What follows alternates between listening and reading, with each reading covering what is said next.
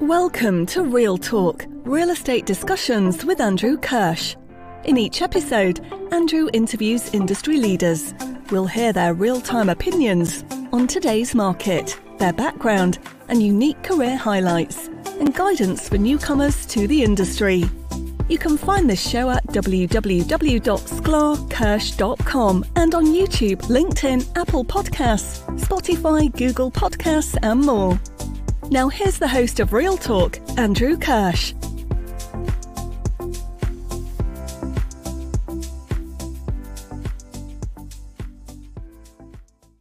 Episode 6 of the Real Talk. Welcome, I'm Andrew Kirsch. Well, it's mid-December. Deals are actually getting done. Maybe not in the same volume as they have in prior years, but even in the last 4 to 6 weeks, we've closed several multifamily deals, California, Washington State, Texas, Florida. We recently closed an industrial outdoor storage deal here in Southern California, another industrial deal as well. And one thing that is similar to all of those deals is a lack of institutional capital behind those deals. So where are they? I don't know. It's ski season. Maybe they're in Aspen already. So to all my private equity friends, congratulations on having an early ski season. In today's episode, we've got Troy Marcus, the founder of Evergen Capital. I've known Troy for several years through our YPO days, and Troy has always had an interesting, thoughtful, and insightful perspective on the real estate market. I know you'll enjoy my conversation with Troy. Hello there. Welcome to another edition of Real Talk. Today, we have my good friend and close YPO buddy, Troy Marcus, founder of Evergen Equity, based in good old Austin, Texas. Troy, thanks for coming on to the show. Andrew, thanks for having me, my friend. I'm excited for the time together. Well, it's a real honor. I really appreciate your time and see all the good that you're doing within the real estate world, philanthropy, YPO. And I'd love to get into all of that. And really first, because I know you started Evergen just, a few months, or maybe it's a year ago during COVID. But your tagline on your website, I'm really interested in hearing the origin about it. And I'll read this for our audience. Partnering evergreen capital with generational real estate. That's just a great phrase. How'd you come up with it? And just tell us about Evergen. No, absolutely. Well, I'll tell you, we did not hire any sort of specialty marketing firm to come up with the tagline. I think that it was one of the 100 items that we needed to figure out when we started this business, and we were checking items off. But it really does resonate with what we do. Where Evergen's a little unique to most real estate groups out there is we are a multiple family office strictly focused on the real estate allocation for some very large families. And these are families whose technology you use, whose consumer product goods you consume, whose cars you drive, whose energy you use. But what we do that's pretty unique is we only do deals that are evergreen in nature or long dated in nature. So we always have the ability to control the asset for not years, but for generations. And we also don't commingle the funds of our family. So any deal we do outside of my personal co-invest, we have a single family. So we're not cobbling together 8 families or 300 folks who we raise capital over a podcast to garner interest from. And so where we're excited is about leaning on this generational asset, which is real estate, and helping couple it with capital and serving the needs of our families for not just years, but generations. So let's dive into that a little more. And I also want to get into your background. But when you say generational real estate, what do you mean? I mean, I want to own Rodeo Drive so I can come visit you more often. No, because that's the only street that I shop on. Exactly. No, well, Abbott Kinney. Exactly. Abbott Kinney. Yeah, I don't know if I'm cool. I used to be cool enough for Abbott Kinney. I'm more of Palisades, Village, San Vicente and Brentwood, Lululemon type, Viore type of casual clothes wearing person. I love it. No, at the end of the day, what we're trying to do is, focus on risk adjusted returns and where can we over a long period of time compound the equity that our families are investing in these deals. So I made the Rodeo Drive joke, but the truth is we're just hyper focused on first and foremost protecting downside of our families. And by I say our families, those are our Evergen equity families, the families we get to serve. And we live and breathe downside protection. So we talk about it all the time. We're in the business of no home runs, no strikeouts. We are maniacally focused on operating great assets, and we capitalize our deals conservatively. And so as it relates to what are we looking at, we'll look at opportunities across all product types from coast to coast, strictly in the domestic continental United States. But that can be a contrarian play like office in San Francisco, or that can be an in vogue play like industrial or multifamily across the Sun Belt. But at the end of the day, we want to know that the underlying dirt, the asset that we're going to be investing in, is something that we feel comfortable about being in the path of growth or being in a place where we can see long-term appreciation. And so we're not in the business of like timing markets and buying at a trough, selling at a peak, picking the sexy market of the week. So, most of my clients, I would say they have hold period. Well, there's a stated hold period, but then there's the real hold period. So the stated hold period may be based on a 5-year hold. But as we've seen, not the market that we're currently in over the last 90 to 180 days, but prior to that, I would say the average hold period of my clients may have been as short as 3 years, maybe up to 5. Is your business plan not to sell these assets for your separate account clients and just to hold on to them literally for a generation? It's a great question. And the short answer is yes. If nothing else, we always want to have options. We think options are a real asset, and we're capitalizing these deals if there's leverage with very long-term debt and certainly with equity that's in it for the long haul. Now, at some point in time, if somebody wants something we control more than we do, and that's in the best interest of the family, we'll sell it. But everything we're looking at from initial underwriting through acquisition and into our hold period is how can we own this best for a really long period of time. And it flows through in our operations. When we're thinking about how we're treating tenants, we're treating them in hopes that they're going to be with us and in our portfolio for a very long time. When we're getting involved in the community or we're maintaining the buildings, we're not patching the roof, we're re-roofing it. We're not fixing the asphalt, we're laying concrete. We're really trying to build a portfolio of assets that we're really proud to own for a long period of time. Now you say, Troy, but the way the business works is you want to get in and out of deals in 3, 5, or 7 years. And under traditional private equity, you're absolutely right. And to be super clear, I think our business versus traditional private equity, all I can say about our business is I think we work a lot harder to make a lot less money, but I think we better protect the families that we're investing in. And I say that a little work harder to make less money. That sounds like a law firm's business model. Well, there's a few jabs I could throw there, but I'm not worried about the Kirsch kids, getting food on the table or going to college anytime soon. That was just vis-a-vis the broker model. Oh, absolutely. And I respect that wholeheartedly. Okay. I needed to be more clear when making that statement. No, absolutely. And so what I would say is I think that the traditional private equity model is beautiful. And I think it serves a large swath of the investable dollars out there, particularly meaningful institutions, pensions, endowments, that are most often non-taxable. And I also think it's a great way to get diversification if you are what I would call a high net worth investor. The families that we're working alongside, I would call them ultra high net worth families. So below the institutional capital and below the institutional family offices. Examples of those might be MSD Capital, Austin-based group that I know you office down the hall from, or you used to. Not only do Michael and Susan Dell and their family and in turn their partners have a family office team, they also have fully built out teams tied to all the verticals in which they're investing in. So public equities, private equity, natural resources, they have a fully built out real estate team.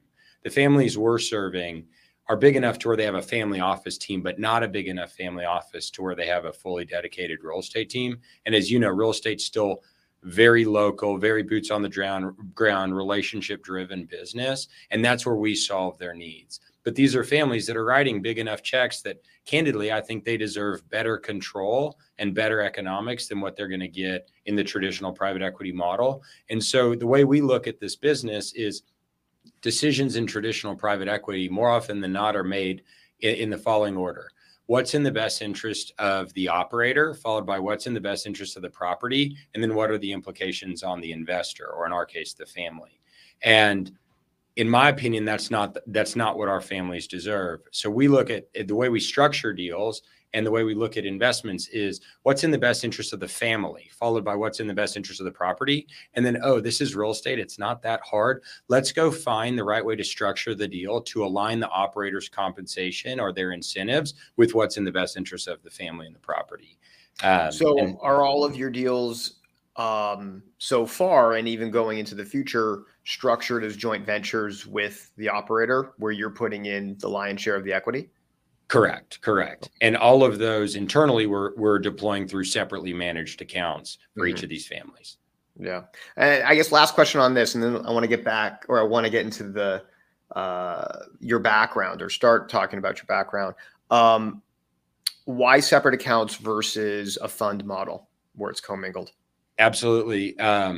So the fund model, while raising funds is not easy and deploying funds is not easy, it would certainly be an easier on our Evergen team vehicle to invest through.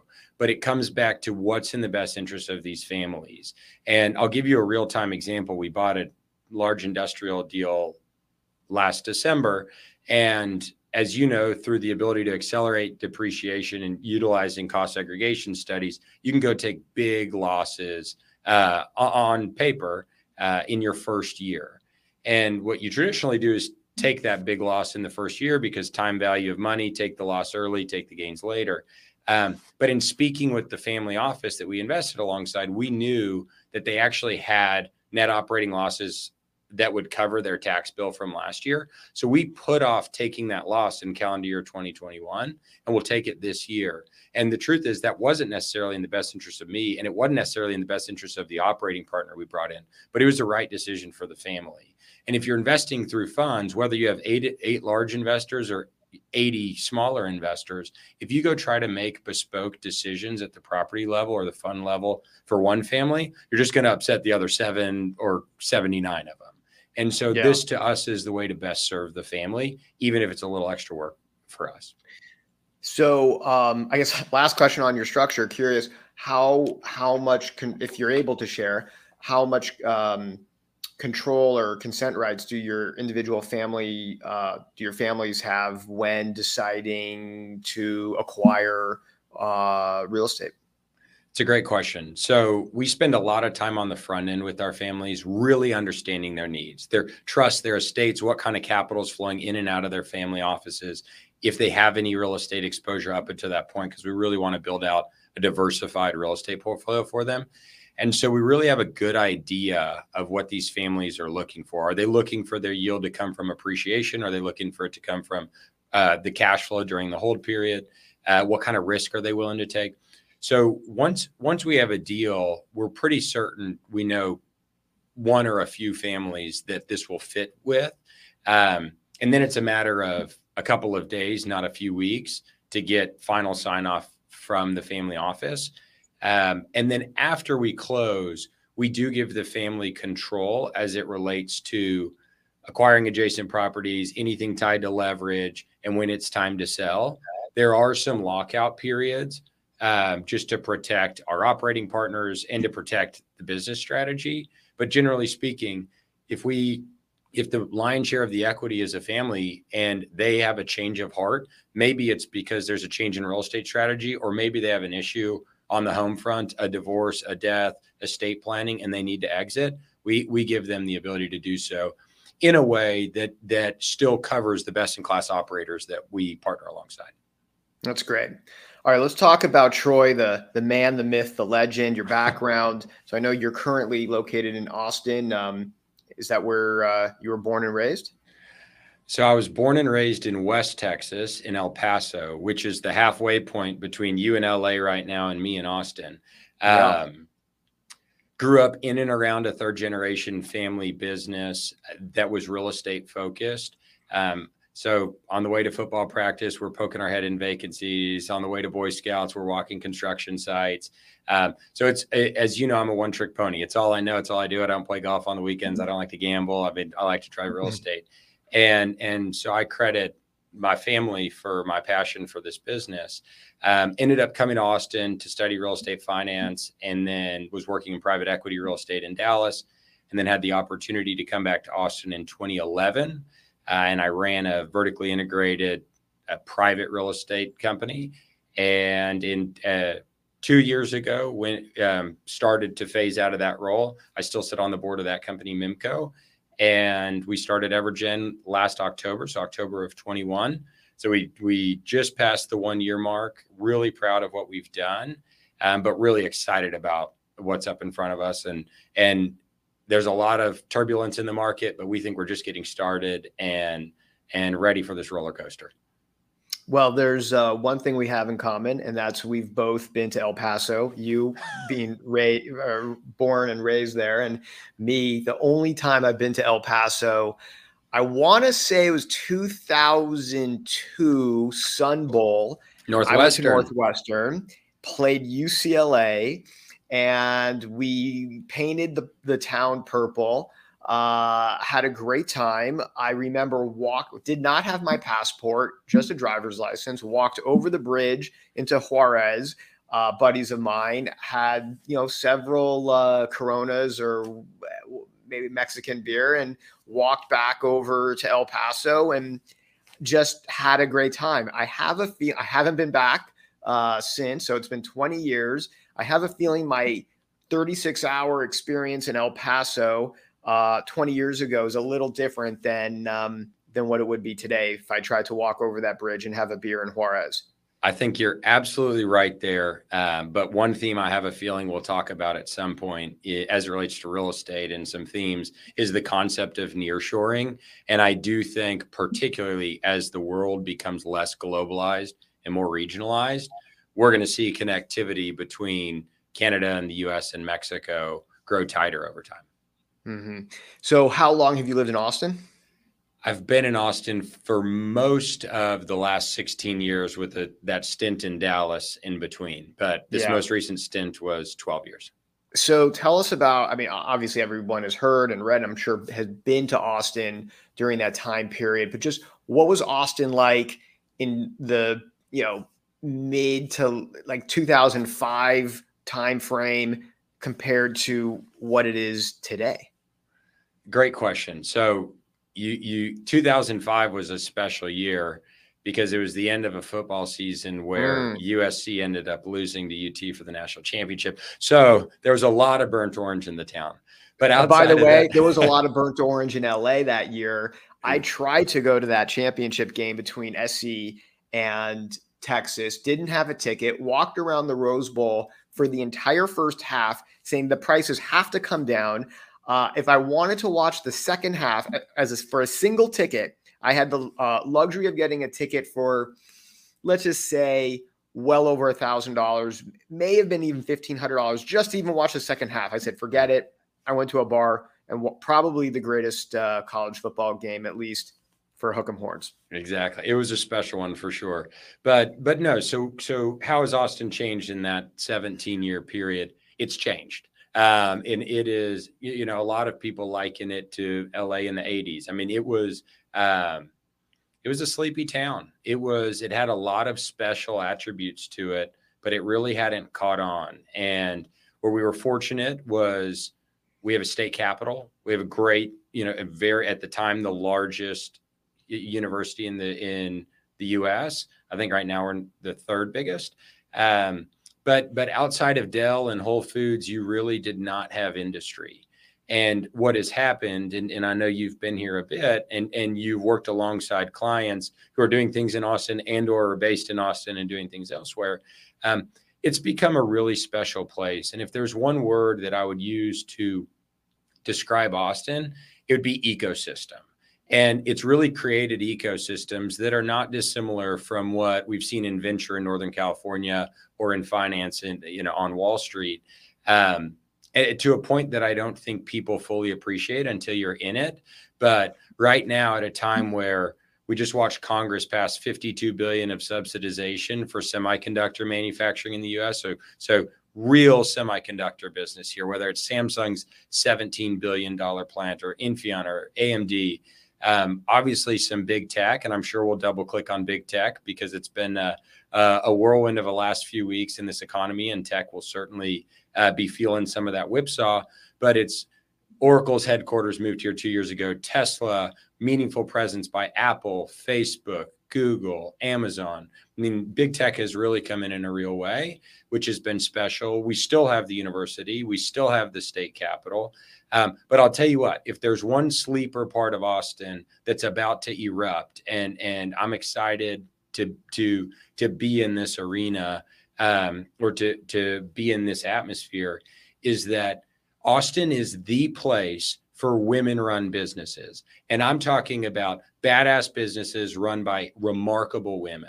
And that's Kendra Scott. That's Julia Cheek, who did Everlywell. That's Whitney Wolf Hurd, who's done Bumble. That's Amy Porter, who did AffiniPay. I mean, there's some really exciting things. And I'll tell you what, I think that as we think about these next few decades, it doesn't matter if your daughter goes to Harvard, Stanford, or anywhere in between. When it's time to graduate, she's going to want to be in Austin, Texas. And guess where the boys are going to want to be? Wherever the girls want to be. And so I think that there's some exciting tailwinds as it relates to just this young demographic being excited to be in these ecosystems. Yeah, it's an amazing market. Sounds like you're one day going to be mayor of Austin. Far from it. Do you know of another market that has just grown in such a interesting way that Austin has? I mean, can you pinpoint any other examples? It's a great question. I think a lot of markets have experienced dynamics like this in the past, and many will in the future. And it comes back to our investment thesis. If we're making decade-long bets, we can't just go bet in the hot markets of a given vintage, right? So you and I can go talk to a dozen private equity real estate folks, and they all want to be in Miami and Nashville and Austin and Dallas and Denver and Phoenix. But guess what? None of those were on the top 10 list 15 years ago. And we're kidding ourselves to think they're on the top 10 list in 15 years. Now, obviously, some primary and particularly the gateway markets are able to build such infrastructure to maintain a lot of that energy, like LA. But I'll tell you, Nashville's a really exciting place and not far behind. Denver's a really exciting place, not far behind. Miami over the last couple of years, I think they call it the sixth borough of New York. Everyone from New York moved down to Florida. I think it's experiencing a really remarkable time. For a later date, maybe over a cocktail, we can talk about some of the dynamics in Miami that I think are really dissimilar. I think a lot of the people that have moved to Miami have done it with more of a temporary mindset. We haven't seen as much corporate reload, though we have started to see. You saw Citadel go down there. Goldman has a meaningful presence. But needless to say, I think that there's neat markets, but where we spend a ton of time, and as you know, we're hyper focused on data. We spent a ton of time thinking about, well, where's the next Austin? Everybody's talking about Phoenix, but is it Tucson next? Everyone's talking about Nashville is next. Chattanooga. Everyone's talking about Charleston is the next one. Columbia, South Carolina. I'll tell you, our favorite market in the country by a meaningful shot right now, beyond Austin, and as you know, I'm passionate about it, is Salt Lake City. And you and I compared notes on a deal out there. I mean, you want to talk about state capital, remarkable university, incredible cancer research center at Huntsman, exceptional public transportation, very pro-business. You've seen remarkable in-migration, some really special companies moving there, young, vibrant workforce. I mean, there are some exciting markets out there. And I think that's the beauty of real estate. I mean, the way we use real estate is always going to evolve. And candidly, where people want to be is always going to evolve. Yeah, well, a couple of reactions to that, Troy. 2/3 of our deals last year were based outside of California. We had Wow. 200 closings last year, so 2/3 were not in California. The majority of those 2/3, they were either in Texas, so I would say Austin, Dallas, San Antonio. Say the second most populous state where we were doing transactions would be Florida, and then third, Salt Lake City. It is a market that is extremely dynamic, still close to the West Coast, hotbed for skiing, great airport proximity, both for winter sports, summer sports. It is a fantastic market. I'm curious, living in Austin, at least let me pivot.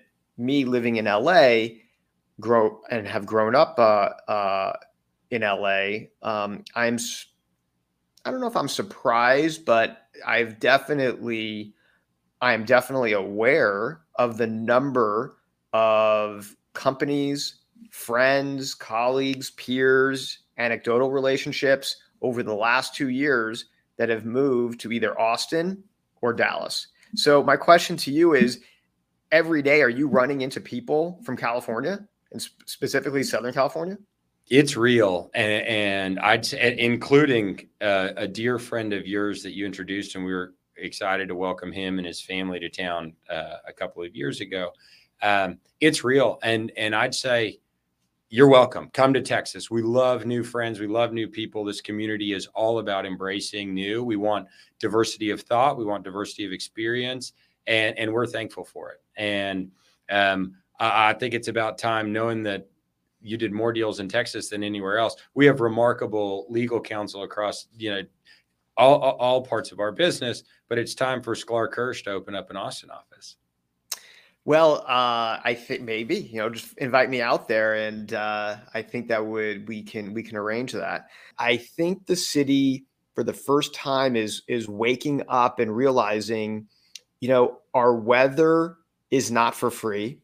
The entertainment industry has a lot of headwinds, despite the various channels to distribute your content. And a lot of the production is happening throughout the country and throughout the world. And that if LA doesn't get its act together, I'm not saying we're going to, be an afterthought. I mean, I think California is the fourth or fifth largest economy in the world if you just took California. And I bet Southern California is probably top 10 or right around there.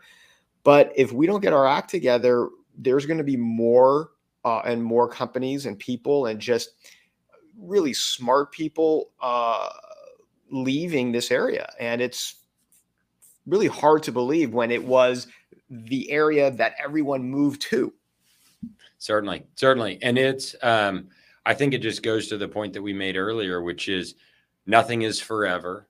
People move. It's never been easier to move. It's never been easier to get a taste for what life is like somewhere else.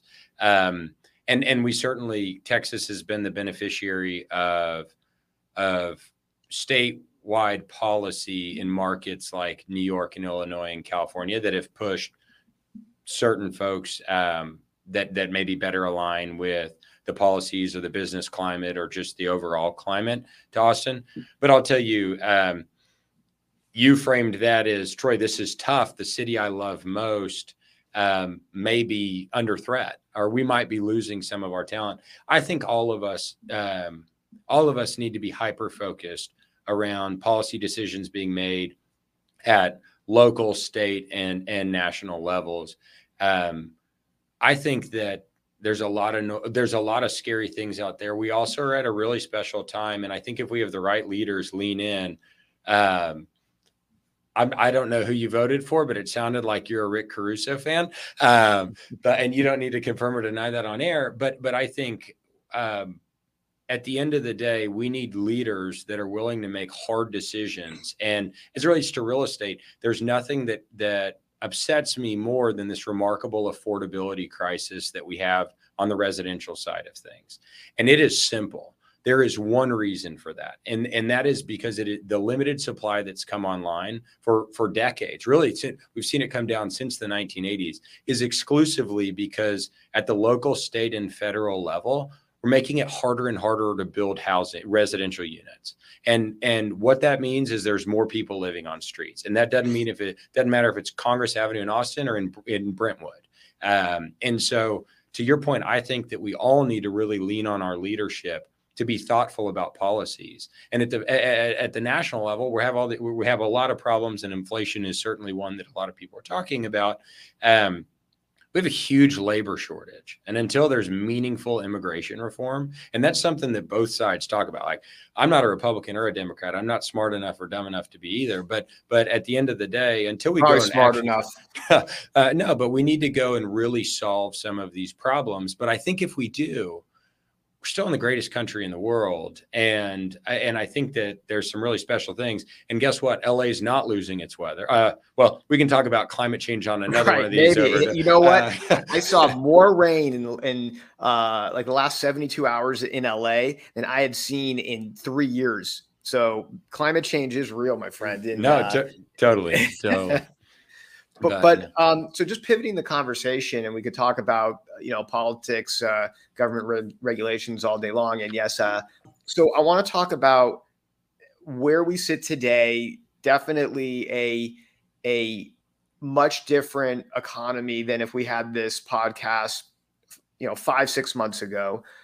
How are you positioning your investors into this economy? What are the opportunities that you are looking for in this new paradigm where in a higher cap rate, higher interest rate, more volatility environment, and an environment, quite frankly, where although private equity companies are still flush with cash, they've turned off the spigot. And I don't want to say we have a liquidity crisis, but they're choosing not to transact right now. How long will that take place? We don't know, but that's, as we tape this, that is today's paradigm. No, absolutely. And you used a word of liquidity that I want to really double click on in a second. But yes, so to frame this up, because you and I both know if this airs in a month, a lot will happen between now and then. But today's November 10th. So it's the afternoon of November 10th. The S&P just popped 5%. The Dow went up 3.7%. Why? Because we got inflation news that inflation only jumped 0.4% this month, or 7.7% this year. That's crazy. Like, inflation still jumped 7.7%. Like, this is a real problem. And I think that the Fed sees that. So that was today. Yesterday, Facebook announced 11,000 jobs getting cut. 11,000 is a lot of people. And those were important jobs and really smart people. And I started to think about it when I saw that announcement. I said, okay, in the tech world, which I'm not in the tech world, but in the tech world, there's no degree more valuable, in my opinion, than having a Stanford business degree. So I said, how many people graduate from Stanford Business School every year? Well, guess what? The 11,000 people whose heads were cut yesterday, that's 26 years worth of GSB graduates. Like, this is real. And I think we're just getting started. The day before that, Bitcoin dropped 25%. And we don't even need to get into FTX drama, but this is a real problem. Trillions of dollars have been lost in cryptocurrency in the last year. I mean, so there's real turmoil out there. So you hit on the word liquidity, which I'm really thankful for, because in most of these conversations, people want to talk about interest rates. Interest rates today are 7. Fed funds rate target range is 3.75 to 4, which means real estate loans are at 7. Everyone's talking about rates. No one's talking about liquidity. And so the problem is not the interest rate so much as it is the liquidity. So the mega money, the money center banks, they're just not lending money. It's not that Wells Fargo is at 4% or 14% or 44%. They're just not lending. So let's quit talking about quit talking about rate, and let's talk about liquidity. Everyone's talking about what the Fed's doing, and interest rates might go up another 50 or 75 basis points in December. I think we need to talk about the $9 trillion on its balance sheet. I mean, we need to talk about the plan is to shed off $100 billion a month, which is a huge number. And the buyers of these treasuries have traditionally been the Chinese, who aren't going to do us a favor, the Japanese, who last week started printing stimulus dollars to try to save their currency, the Germans, who have an energy crisis, and the British, who, quite frankly, they don't have any output. So when you take all of this just to Yes. get to the point, what Yeah. does this mean for Evergen and Absolutely. your investors and what you're looking for as a real estate allocator? Absolutely. So to us, when you're owning things for a really long period of time, you can really only control two things. One is how you operate the asset once you buy it, and the second is your basis. So we're really focused on what is our basis. We're not thinking about, well, this was worth a 3 cap last year and now it's worth a 4 cap. We're thinking about what is replacement cost, what is the supply demand imbalance or dynamic for any given asset in a specific submarket and market. And we're really thinking about how can we identify dislocation between the capital markets and the fundamentals of real estate. And so to me, as I think about themes that we're really excited about, we still believe in nearshoring. So nearshoring is this idea that we're really going to bring manufacturing, particularly back from Asia. And we learned during COVID, there's meaningful supply chain issues, but we also realize that there's some serious geopolitical tensions between us and predominantly China. Because of our labor shortage, we think a lot of that moves to Mexico, and we think that industrial on both sides of the border is pretty exciting. So that's one area we're excited about. There will be onshoring like semiconductor manufacturing, which gets exciting. Housing is still real. It's scary right now. The big home builders, the Lennars, the KB Homes are pencils down, but they'll come back. But they're going to pick and choose the markets they come back to, and they're not going to build homes across the country evenly. So it's, where do people want to live? Coming back to what you talk about. We've always liked infill light industrial for reasons you and I have discussed in the past, but they're not making any more of it. And if you're picking the right markets, demand should continue to go up just as consumption goes up. Right now, and of course things might change in the next month, but the 4-letter word in real estate is office. I mean, office is really scary. Yep. I will say it's the yesterday's retail. Exactly. And retail is kind of in vogue these days. Completely. But I will tell you this morning. So last week, Elon Musk completed his acquisition of Twitter. This morning, he announced we're back to going to the office. Everybody's coming back a minimum of 40 hours a week. You know, for the last 2 years, Jamie Dimon has talked about he has a work from work policy, which I appreciate. And I think that that's real. The return of office is going to be very different. And I think that the idea of owning, buying, or building these huge high rises, particularly those that were built 50 years ago, is scary. And there's probably not a price you buy it. I do think that the highly amenitized, low density product out there and new product, the stuff with great natural light, good air filtration, ends up becoming something that people are really glad to own long term, because people will come back to the office. It's not about productivity. People will say, I'm just as productive from home and I don't have to commute. This is about collaboration. This is about building a culture, and companies are about culture. And that's where employees have traditionally leaned in. So I actually think there needs to be a lot more pain in office before you start deploying, but that starts to get interesting. So last year, and even as recently through the first and almost second quarter of this year, you know, it was a frenetic market throughout all sectors of the economy. And I'd like to say, or I had said that it was an employee demand economy where employees obviously were in demand and they could demand, essentially anything in order to for employers to for them to stay with their employer. And one of them was of those demands was working remotely. I think today, based on where we are in the economy, given the fact that layoffs are real, they're happening as we are speaking, that it's not friendly anymore to the employee. Things have shifted as quickly as they have shifted in the capital markets. They're shifting as quickly with respect to employer-employee relations and who's got the upper hand. And I think we're going to see this trend of going back to the office because I feel like employers were scared, may be a harsh word, but they were concerned about losing their employees, so they would do anything to placate them. And one way was working remotely. Now that we're hopefully on the backside of COVID, changing economy, I think we're going to see a return to office, and it's happening right away.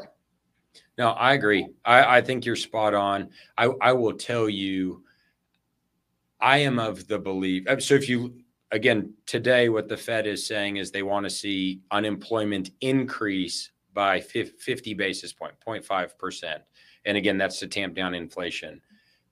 I think you may have seen the stat as well that 100% of the time that unemployment's gone up by 50 basis points, it's gone up by 250 basis points. We were at the same conference when that was said. Exactly. And so you start to think about that. That now means unemployment's at 6%. That those extra 250 basis points on 160 million jobs out there, that's 4 million people that are unemployed.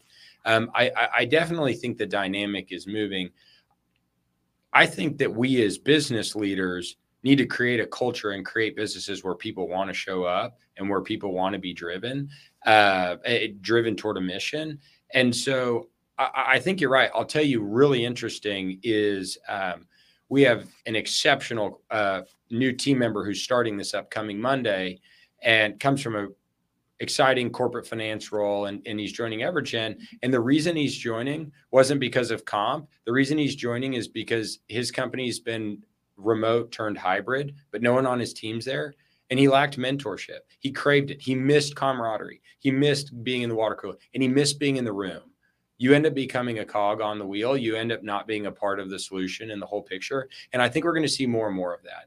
And so I actually think it's going to be better for society that we, which are socialistic, creatures, end up getting back together. Yeah, no, absolutely. Look, out of sight, out of mind.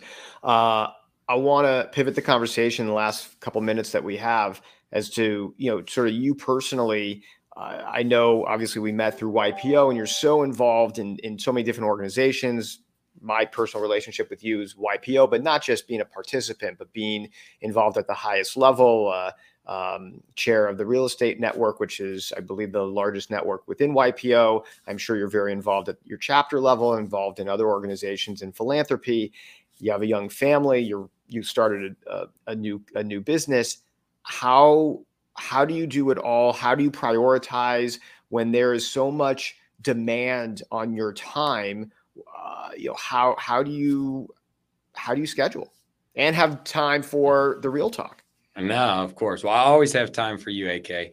But one thing you and I both have are really supportive spouses. My wife, Leslie, is a gem, and she certainly makes me better and supports me in many ways. But I'll tell you, it's passion. And at the end of the day, like I said, we all make sacrifices. I don't play golf. I wish I could. I don't, we don't have as much fun in the recreational sense we do, but I love what I do, and we're passionate about what we're doing in the communities in which we're in. And so I think it's easy, right? Like no day is easy, but when you take a step back, it's easy because we get to work alongside people we really enjoy in an industry that candidly is social. And I generally like people, at least for an hour. Maybe I don't know that I'd like you for much more than this. But I'll tell you what, I think more than anything, to he whom much is given, much is expected. I feel really blessed to get to live in this country and to get to do what I love. And I think we owe it to the generations that are coming after us to absolutely provide them with first-rate education, to provide them in neighborhoods where they can be safe, and to provide them with opportunities where they can go thrive in whatever manner it is that they need. And so I'm thankful to be on this journey alongside friends with you, because I think that we can do really special things. And I'm even more excited about those that come behind us and what they're going to do. No, that's fantastic. I like to always finish the real talk with a couple of lightning round questions. So, oh boy, finish the sentence for me. Evergen will be successful in 10 years if we get to do our first deal with Sklar Kirsch. Oh, wow. Well, or maybe our 10th deal. Hopefully it won't take 10 years to do exactly. That. If you met yourself, your 22-year-old self, just graduating from college, what would you tell that Troy Marcus that you know now and you wish that Troy Marcus would have known back then? No, absolutely. And we were having a team lunch today, so it's a little top of mind. But the first is the power of compounding. So investing, we talk about compounding a lot, but relationships. I mean, I remember meeting you 8 years ago in LA, and here we are today and closer than ever. But the ability for relationships to compound, and I just think life is about relationships and friendships. And so, you get out there early, you go meet and learn and really lean in, and life just becomes that much more vibrant. And so I think that's absolutely been a joy of mine. The second is you've got to be passionate about what you're doing. If you're not passionate, you're going to cut corners. You're going to be the one that doesn't come into the office or shows up late or, leaves early, and you miss out on the ride. Yeah, well, you're definitely a passionate person from everything that I've seen. I'll give you one more. If you weren't in the real estate business, what would you be doing? Oh man, I'd be dead. Mostly because I'm not that smart, and this is the only business where I could slip in. No, I think both my wife and I are really passionate about education. So if I wasn't in real estate, I think I'd be a teacher. Yeah, great. And all right, how about final question? This is sort of what we do in the YPO, especially in the multifamily breakout. By the end of 2023, okay, will the Fed reduce interest rates?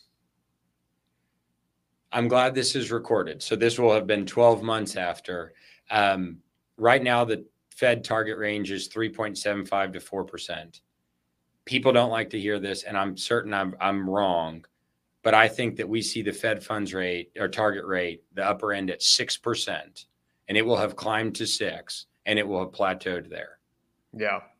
And any reductions from the Fed, you think, during the 2023 year, or is it too much of a boomerang and they're just not going to be able to do that? It's hard to see. I mean, there's a real path to there being so much pain that they reverse back. But like Powell or not, he hasn't been bullied by politics, and he's been thought is right. He is very much a Volcker is king kind of a guy. And Volcker learned the hard way that if you take your foot off the gas for a second, you end up with egg on your face. So I just don't think Powell is going to do it. And the difference between Volcker era and Powell era is Volcker had demographics behind him. He had this young workforce coming to go and really boost production in the United States. We don't have that. We have a real demographic problem today. And so I think Powell gets that. And it's not what any of us want to hear, but I think rates get up to 6. And I think that they sit there for a little bit. Well, Troy, I can't thank you enough for all your time, your generosity.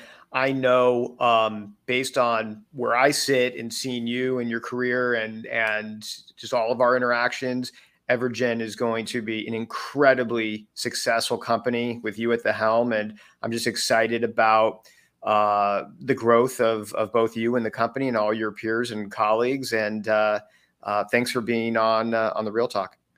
Thanks for having me. And more importantly, thanks for the friendship. And I'm excited for many more years to come. You've been listening to Real Talk, Real Estate Discussions with Andrew Kirsch. You can catch prior episodes at www.sklarkirsch.com and on YouTube, LinkedIn, Apple Podcasts, Spotify, Google Podcasts, and more. Thank you for your positive reviews, comments, and sharing this show with others.